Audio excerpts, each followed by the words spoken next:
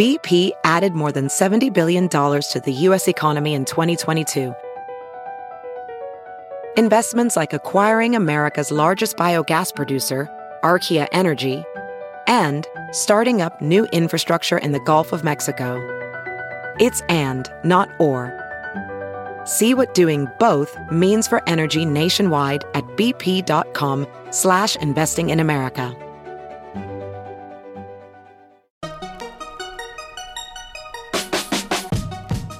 Welcome to a weekend bonus episode of the Tech Meme Ride Home. I'm Brian McCullough.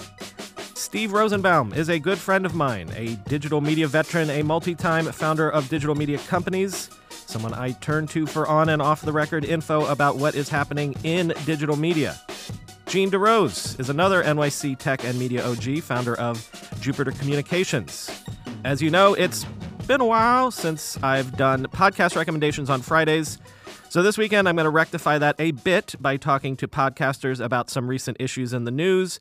Steve and Gene do the Future Forward podcast in conjunction with the IEEE. So today, we're going to talk to them about Facebook's pivot to privacy and Apple's big event on Monday. Please do search your podcast apps and subscribe to the Future Forward podcast.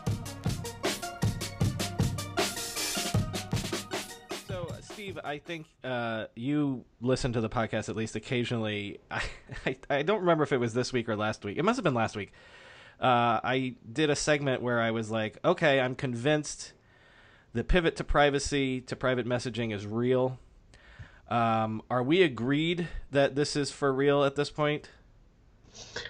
We're agreed that it's for real, but I actually think it's a bit of a canary in a coal mine. I think it's worth paying attention to, not as another Zuckerberg press release, but more as a big acknowledgement of just how broken and effed up the open networks have become quickly. And I'm less convinced. But why? Well, a couple things principally. One, Facebook is such a large and acclimated to by a billion people service that I find it hard to believe, without sleight of hand, footnote there, that they will be able to upturn or even quickly gravitate towards that. It means a lot.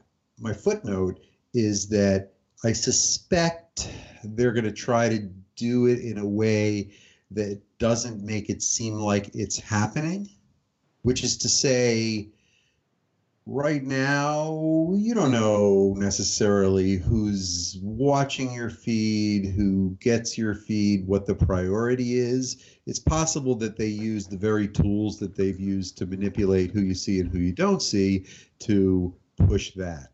So it's a big question, right? Because, or will it look and feel like Snapchat or Instagram? Well, what about the argument that the vaunted pivot to privacy is Ben Thompson and others have made this, like, this is, there's all sorts of side benefits of doing this. There's PR benefits. There's but this at its core, maybe this is just an actual business model shift where, again, who has more data in terms of how people are actually using social media than Zuckerberg does. So this is just moving to skating to where the puck is going to be. And then it has all of these other dressings around it that, we believe in privacy now and things like that. Like, maybe the real truth of it is like, this is just, this is where social media is going. And so this is where Facebook as a company is going to go. Steve, you can go first, but I don't buy that. No. Go ahead and dig a hole, and then I'll just put dirt on top of it. There you go. Thanks. It's look, first of all, as I told Steve the other day, I don't think Zuckerberg any longer has the kind of advantageous purview. I mean, he has no more view than his marketers and his, financial people and everyone else are going to give him. A, B, the private sharing is a thing that happens on Instagram, really. And then, I guess I would just go back to something that, who says it's such a great thing to do private sharing? I mean, this is a little bit of baby out with the bathwater. The very notion of a public, an open internet is really important. Now, if they want to just leave it to Twitter and the others that are a little more open and public, that's fine. I just still don't have a picture of what it means to an end user. So I love when you're that wrong, Gene, because that's like, this is the thing I love about doing podcasts with you, is because then it's like you literally lay it out for me and then I can just knock the battery right off your shoulder. Here's the thing. Zuckerberg's customer are advertisers. They're people who pay him money. Those customers don't like this noisy, horrible New Zealand murder video world that is the open. The open internet is a different conversation than the open Facebook platform. But he can deliver the same value to advertisers with way less risk by making it safer. How is that not a win for him? That's very baby out with the bathwater again, because it's not the New Zealand shooting that is the only thing that's the byproduct of an open internet. There's the Arab uprising, and there's Bernie Sanders, and there's lots of good things that have happened. So I don't think having the dialogue on the level of good versus bad on these individual incidents is as important as what is dynamically changing. And I'll also say this: what has the golden gut of Zuck done in the last 3 or 5 years that is truly kind of a masterstroke from he himself, versus infinite numbers of apologies for blunders and promises to do better? Let me well, I have my own theory that a lot of people at that company were checked out and were ready to move on to doing things like running for president and things like that. And then the last 2 years, but let's put a pin, because I do want to come back to the New Zealand angle here, but let me give you two more things that this so-called pivot to privacy does. Or maybe even 3. Like, 1, obviously you unify the product so that advertisers are only doing one simple spend. You tie it all together, and so if you're getting ahead of the tidal wave of theoretical, breaking up the big tech companies, it's harder to spin these off if it's all one product. And then, and this maybe does lead us into the New Zealand thing, then they don't ever have to get into the curation and the editorial, because if everything is behind wall-to-wall encryption, then they don't have to be like, well, we can't even see what people are doing on our stuff. Yeah, I think that's a good point. It's all happening magically. We're just collecting the cash. We're like a toll booth. Well, but I mean, it's a good point, I think, because of the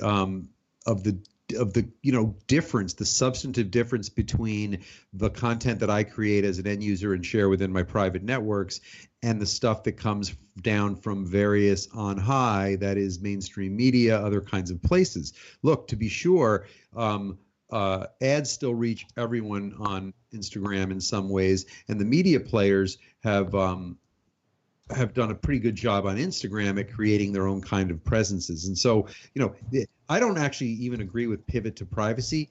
Pivot to private sharing, I agree with, but that's sort of taking and trying to steal home on privacy, right? When it's not the same thing as private sharing. So let's talk about the Roger McNamee phenomenon, because I think it's worth throwing his name in the ring here. So Roger has been on this really rather aggressive, fairly relentless media tour since his book Zuck came out. I mean, I think I've run into him maybe 19 times at book events, and then at South by, and then on this podcast, and then on that podcast. And he's essentially said the same thing with some regularity, which is, hey, Zuck, you're 35 years old. It's not like you're going to leave the company and then take your winnings and go do something great, a la Bill Gates, and, cure, diseases. You Why have not? the opportunity. Why? Because you have your hands on the steering wheel of a really big problem that really needs a really big solution. So he literally says the same thing every time you hear him. Like, he's only speaking to one person. He's saying, Mark, just wake up tomorrow morning and go, you know what? I'm going to fix this. And I think there's an argument to be made that Mark knows the data. He's seeing, downward trends on Facebook that he can't just fix with fiddling the app. And I think there's a fair argument to be made that he's responding to Roger. Yeah, I think it is true up to a point, and there certainly is now a kind of a public scenario of like, Roger in a public way having Zuck on the couch for several years. But I'm not sure it's as easy as that. Remember, one of the points that Zuck's making that Roger is also making is that in some ways Zuck is victimized, like a lot of other fast ascending companies, by the very wrong nature of how public markets are structured toward profits and shareholders. And the whole idea of doing better work, serving people, even doing better by their customers has been kind of lost against this need to grow and expand margins. So, it's a kind of a little bit of both. And again, I'm still not sure that Zuck is I think he's responding a lot more to Congress and the political wins than he is to Roger. I would agree with that in the sense that I think Roger might be trying to assuage his own conscience.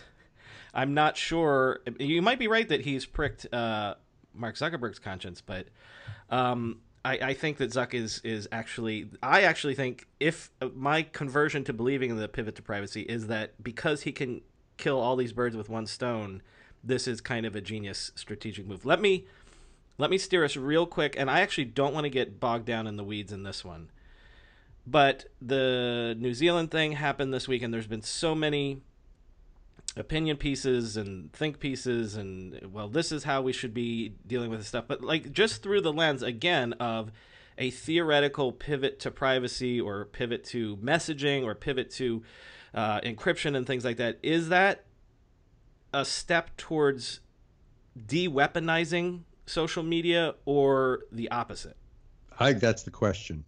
I have some guesses, but I think you've nailed exactly the crosshairs of this. I guess the question would be, what would be the evidence that it would? I mean, and I guess, the answer partly is this idea of private sharing kind of inoculates the to double down on jargon, metastasization of ideas and memes, right? They could become a little more contained, but certainly not stopped, right? Because I'm sorry to interrupt, and I've criminally undercovered this on this show, but there was the whole incident of the Myanmar genocide that people were blaming on WhatsApp. Now, again, WhatsApp encrypted, and so that the problem was, it's almost like the fear would be, and someone made this point last week or this week, that in the future, if everything's encrypted, you can't even see how things are spread. So it's almost like, in a weird way, as it exists now, by having sharing be in the open, you can monitor the spread of these things to a certain extent. If everything is gone behind a wall, then it's almost worse. Like you can't. That is a great point, and the Myanmar example is really not been brought out enough as an example of what can happen with private sharing. That's very powerful. Yeah. So sorry to not disagree with you. So here's my take in a kind of a simplistic way.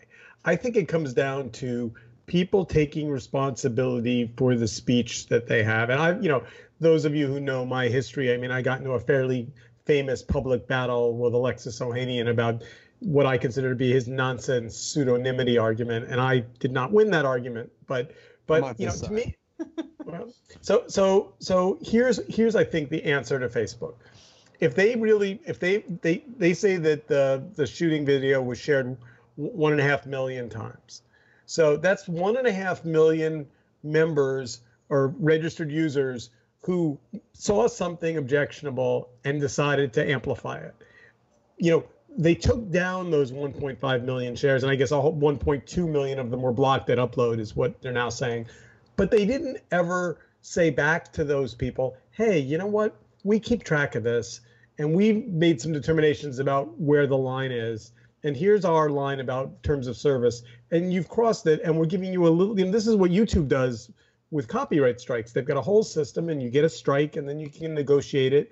But I don't understand why they're willing to take down the videos. So they clearly have made an editorial decision, but they're not willing to say to the uploader, hey, we're putting a black mark next to your name. You got to stop that. Like, that's right. It almost feels like old Eastern Bloc kind of, you don't even know why something happened. Talk to the hand. There's no communication. And one other thing really that I think is notable, and we've been talking about this on and off for months, I guess I brought it up, which is I believe one of the principal problems with social networks is a lack of a kind of transparency that everyone would appreciate. And by that, I mean more of what traditional media has had forever, and even, God forbid, AOL had back in the day, which is a kind of ombudsman role where you're willing to have a dialogue and tell your community what's going on, especially when things go a little wrong. Show us some data. Don't talk down to us or not at all. There's a way to sort of do that on a regular basis. And on Facebook, there's some kerfuffle or another, God, every 3 days. And so it feels like they're hiding a lot, hiding in not hiding something bad, but just hiding in fear of saying anything. Well, I guess the fear that I would have, and I got to credit Dario Obasanjo for, I think it was his tweet that turned me on it. Like, if they just go behind encryption, then they can just wash their hands of the whole thing and absolve themselves and be like, well, we don't know. And that's my fear going forward. Let me. When you go through airport security, there's one line where the TSA agent checks your ID and another line where a machine scans your bag. The same thing happens in enterprise security, but instead of passengers and luggage, it's end users and their devices. These days, most companies are pretty good at the first part of the equation where they check user identity, but user devices can roll right through authentication without getting inspected at all. In fact, 47% of companies allow unmanaged, untrusted devices to access their data. That means an employee can log in from a laptop that's had its firewall turned off and hasn't been updated in 6 months, or worse, that laptop might belong to a bad actor using employee credentials. Kolide finally solves the device trust problem. Kolide ensures that no device can log into your Okta-protected apps unless it passes your security checks. Plus, you can use Kolide on devices without MDM, like your Linux fleet, contractor devices, and every BYOD phone and laptop in your company. Visit Kolide.com/ride to watch a demo and see how it works. That's KOLIDE.com/ride. We're being sponsored today by a company on a product that longtime listeners know I have used for years and cannot live or at least work without it. 1Password. 1Password combines industry-leading security with award-winning design to bring private, secure, and user-friendly password management to everyone. Companies lose hours every day just from employees forgetting and resetting passwords. A single data breach costs millions of dollars. 1Password secures every sign-in to save you time and money. Any device, anytime. 1Password lets you securely switch between iPhone, Android, Mac, and PC with convenient features like autofill for quick sign-ins. All you have to remember is the one strong account password that protects everything else. Your logins, your credit cards, secure notes, or the office Wi-Fi password. 1Password generates as many strong, unique passwords as you need and securely stores them in an encrypted vault that only you have access to. I started using 1Password, a decade ago? Join me and over 100,000 businesses on board the 1Password bandwagon. Because right now, my listeners get a free 2-week trial at 1password.com/ride. That's 2 free weeks at the word password, all one word, .com/ride. 1password.com/ride. Let's pivot to something else because there's people on this call that have media experience, and it's been so fascinating this week that Apple has cleared the deck of any potential, like in other Apple events, they would always do a little, well, here we're updating the Mac lineup, we're updating the iPad. It's almost like I said on today's show, they're settling all family business so that on Monday they can only focus on the services and the media stuff. So let's talk about what we think is going to happen on Monday with Apple's big event. I'll go out first, and then Gene can either agree with me or tell me I'm a knucklehead. I think it's worth remembering the history of Apple in that it's rarely first. It often is a fast follower. It wasn't first with the iPod. They've been slow to get into the video space. They've let a lot of people make mistakes. They've let Netflix get a foothold. Disney's on its way into doing something big and important. I think that Monday is going to be a surprise, and I think it's going to be bigger than people realize, and I think it's going to be a success. That's what you've been hearing, and I'm not trying to blow up anybody's spot, but we're going to be surprised, you think? It's bigger than what a lot of us are thinking. Well, look, the thing about content is it's hard, and it's different than other places that they've been. But there's been some complaints out of Hollywood, like, oh, the guys at Apple are messing with our stuff. They're giving us notes. Like, you think that they're, and whether or not they're really good at being editorial managers, having built one iPad app in my life, I can tell you, I was shocked at how handsy they were about the iPad app and the corners of the icon. And they, no one talks about this because, you don't talk about Fight Club, but Apple is very hands-on. Anything that gets on their platform is going to have their signature on it.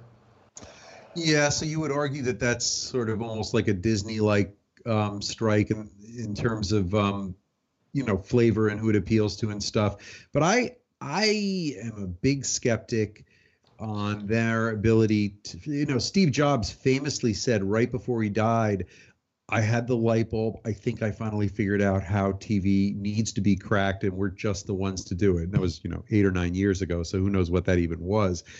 But I don't believe that they can truly invent something new. I disagree that they haven't done that before. I think they've failed a lot in just repeating or buying and aping things. We'll see how iTunes goes for the 6th time it's been reinvented. But I do believe that TV still needs, can anything bring TV and video viewing together, or in a good way, because we're in the golden age of curate your own video experience. Can somebody synthesize it all in a way that doesn't mess the shit up? So wait. Here's the one question that I'm spending the last 2 days wondering about.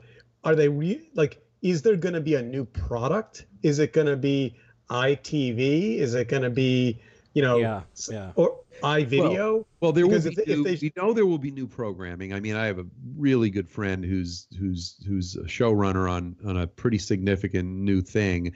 But the question has always been with that, are they going to be a producer? Are they going to be a network? Are they going to be both? Will those great shows be able to live on Hulu too? Well, so this is why I'm skeptical. Number one, not only do I'm super skeptical of their ability to be good at this, at content at the Hollywood level, right? Yep. But then number two, okay, we know that they're going to have some original content. They've opened up the checkbook to do this. But if all it is there's a Steven Spielberg Amazing Stories reboot, and there's a Jennifer Aniston new show and things like that, well, that's not enough to get me to sign up. And then if it's just that, and then also we've got this really interesting new way to bundle. Well, we know they're not going to bundle Netflix, but HBO maybe, and this one and that one and the other, and you pay X dollar. That's still kind of like a Hulu Lite with maybe bigger stars for original content. So I'm skeptical because I can't imagine what the product would be that would be beyond that. I think wait. Who said sign up? Who said sign up? Oh, that's an interesting point. I've thought of that too. All they have to do is say, if you're already getting Apple Music, it's free. Right. That would be revolutionary. iOS is just going to be able to somehow ride herd on things, and there isn't even a thing I'd have to own other than to have an iOS device. So here's why I think it's an exciting look. To me, if they shove the video under iTunes and it's another searchable iTunes thing, that will be a terrible mistake. And my fingers are wrapped around each other, crossed, that they actually have a video landing page and a video home, because that would be a big deal. And here's the thing worth paying attention to. If you look at Apple News, no one talks about it. No one pays attention to it. the numbers are massive. The numbers are massive because they own that homepage position on the phone, and yet it's often overlooked. Yeah, because it's a little bit of a canard. I mean, theoretically, I'm an iTunes user, but I'm not sure I've ever used it. But look, I think you just said something or referenced something that I think is important. For 15 years, we've been tootling around with this notion that you can kind of intercept the screen and some of the intelligence of the television. There have been Chromecast, there have been the stuff that's built in. I do believe we are at the eve at which Apple could let you simply do that in a way through your iPhone and just embed and Trojan horse what cannot be more than a half dozen or dozen new properties in through that experience. I still know so many people that don't even know how to beam to their TV sets, but it is getting pretty darn easy. So I've been thinking about it this way. If I'm Reed Hastings, what happens on Monday that makes me go, oh, uh-oh? And it would be if it were some sort of a content offering that was completely free for anyone in the iOS ecosystem. Even if it was a Netflix Lite, but it was a Netflix adjacent, that then maybe Apple opened up the pocketbook to add on, I don't know, Nat Geo, CNN, and it's 100% free.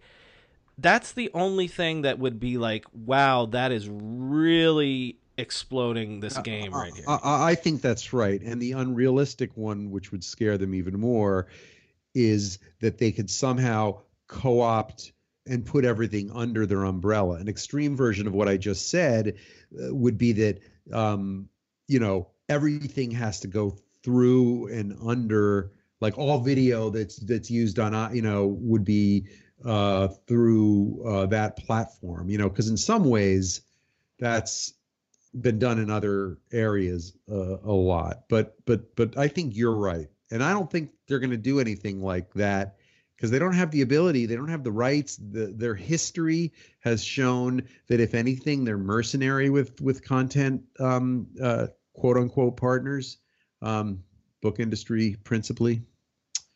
I've booked my Monday. I put a calendar marking on my Monday because I'm going to watch the damn thing, and then I'm going to write about it, and then I'm going to go drink. I think speaking as a filmmaker and as a content producer, this is only a good thing to have another big checkbook, heavy hitter in the market, ratcheting up pricing, giving people more places to get their shows. It's nothing bad. There's nothing that's going to happen on Monday that's going to make me go on Tuesday morning, oh, that's disappointing. Well, the other good thing is that Apple is the inverse of historical vaporware. When they announce things, they're like, oh, and by the way, when you get off this call, you'll be able to buy it, find it, do whatever. Like, it's on. Like their AirPods were announced today, and the other ones disappeared. Well, yeah, but the AirPower charging pad, not sort of the exception. Yes.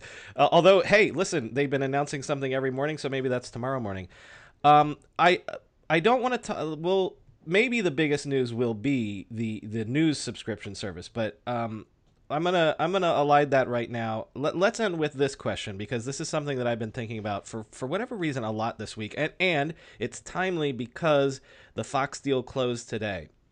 When I've been thinking lately about everyone's framing it as everyone's going after Netflix, but it's really all of the existing media giants are all trying. Comcast, AT&T, everybody.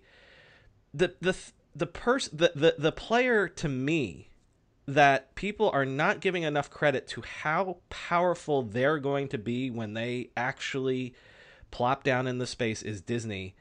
And I mean, library is so important, and then obviously you need to create new stuff, but we know they can. Pixar, all the Marvel. Now they've got The Simpsons.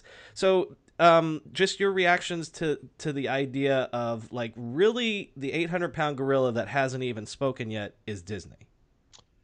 Well, I think the one thing that Disney has historically never done, and I could be wrong, is they've assiduously stayed away from platform, delivery, etc. They've just been content cornucopia that prefers to have no limitations on where it can be distributed and how, and they're the only ones in the world that like redistribute, famous movies, every 20 years and things like that for a whole cycle of theatrical release. So it is an odd thing. And I wonder if they have the DNA to create any kind of a Hulu or a Netflix. To be sure, they're going to do it. And maybe they just have such a sizable library that they can, but they're going to do it at the cost of a lot of assets that continue to pay off.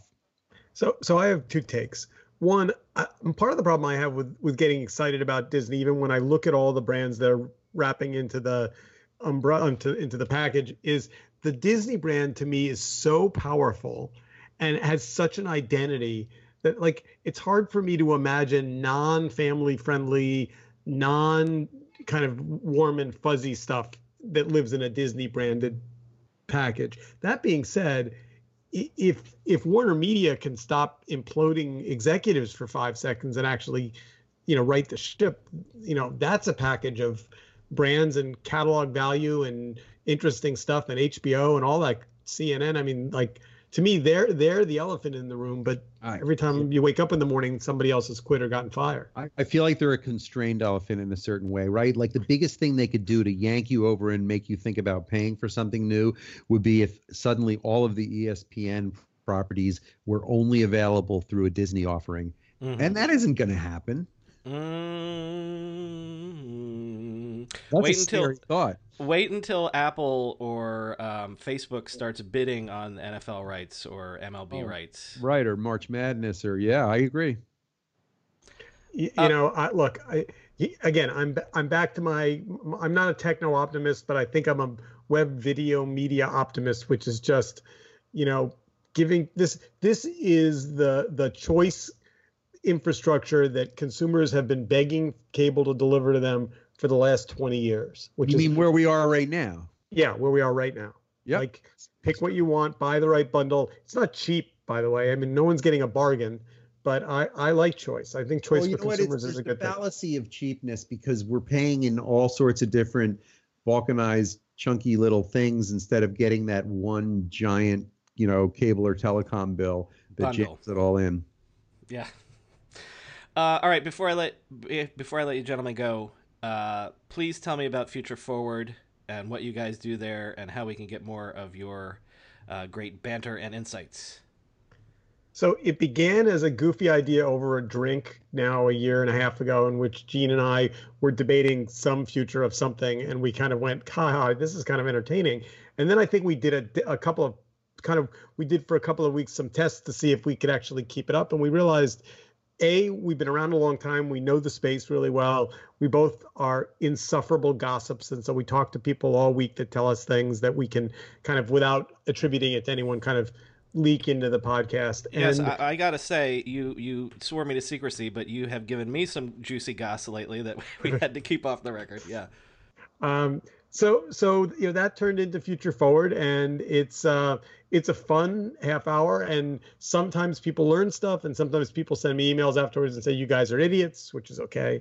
And it's getting better. I think, Steve, it's funny. My memory is a little different than yours because I tend to take forever to get things launched and everything because I want things to be perfect, and they never are, even when you launch. And I was like, let's work on this. Let's fine tune it. Steve was like, no, Sunday we're recording the first one and we'll get better as we go. And I tell you, that has been brilliant for the engine of creating nearly 80 or 90 of these things. And we're getting better. I do feel like there's lots of room for improvement, but we're really, really enjoying it. And we're having guests now for the first time, which I hope maybe you'll join us for one and we get you some payback. But it is great. And we have a New York angle as well as an angle that is, I think, kind of lodged elegantly between the sort of business to business and the consumer point of view. We're not there yet, but what I think the world needs is a tech equivalent of the old Car Talk. Remember Rick and Rack? guys on NPR, and it was like, wow, I don't even like cars, and that thing was so awesome all the time. So, it's interesting. We try to keep a foot in the what's going to happen in 18 months and 3 years, but things are moving so fast. Today's announcement is the future. So we should talk about IEEE because that's an important. So at the end of the first year, we said, you know what, we're ready for a partnership. We looked at a bunch of people we know. We talked to some folks, and it became clear to us that IEEE had this incredibly robust internal editorial engine and didn't have a podcast. And so we reached out to them and said, hey, how about if we partner? Some weeks we talk about articles from IEEE Spectrum. Some weeks we have the writers and reporters on. And the dirty secret, which is they're just way smarter than we are. Like they're so. They do a very good job of that same thing of not translating. I mean, you can get deep in and suddenly you're in deep engineering land, but a lot of their articles are very accessible, and it's a very good time for them because this whole Internet of Things means, if anything, historically they've skewed hardware, and now it's a big mishmash. But this is an era where devices and all the little things you can do with them, it's kind of happy hunting ground. Yeah, it's really good. It's really good. Well, listen, so because I haven't done a podcast recommendation in several Friday episodes, so this is a bonus episode that is also a podcast recommendation. Search your podcast app for Future Forward. Thank you, gentlemen, for coming on.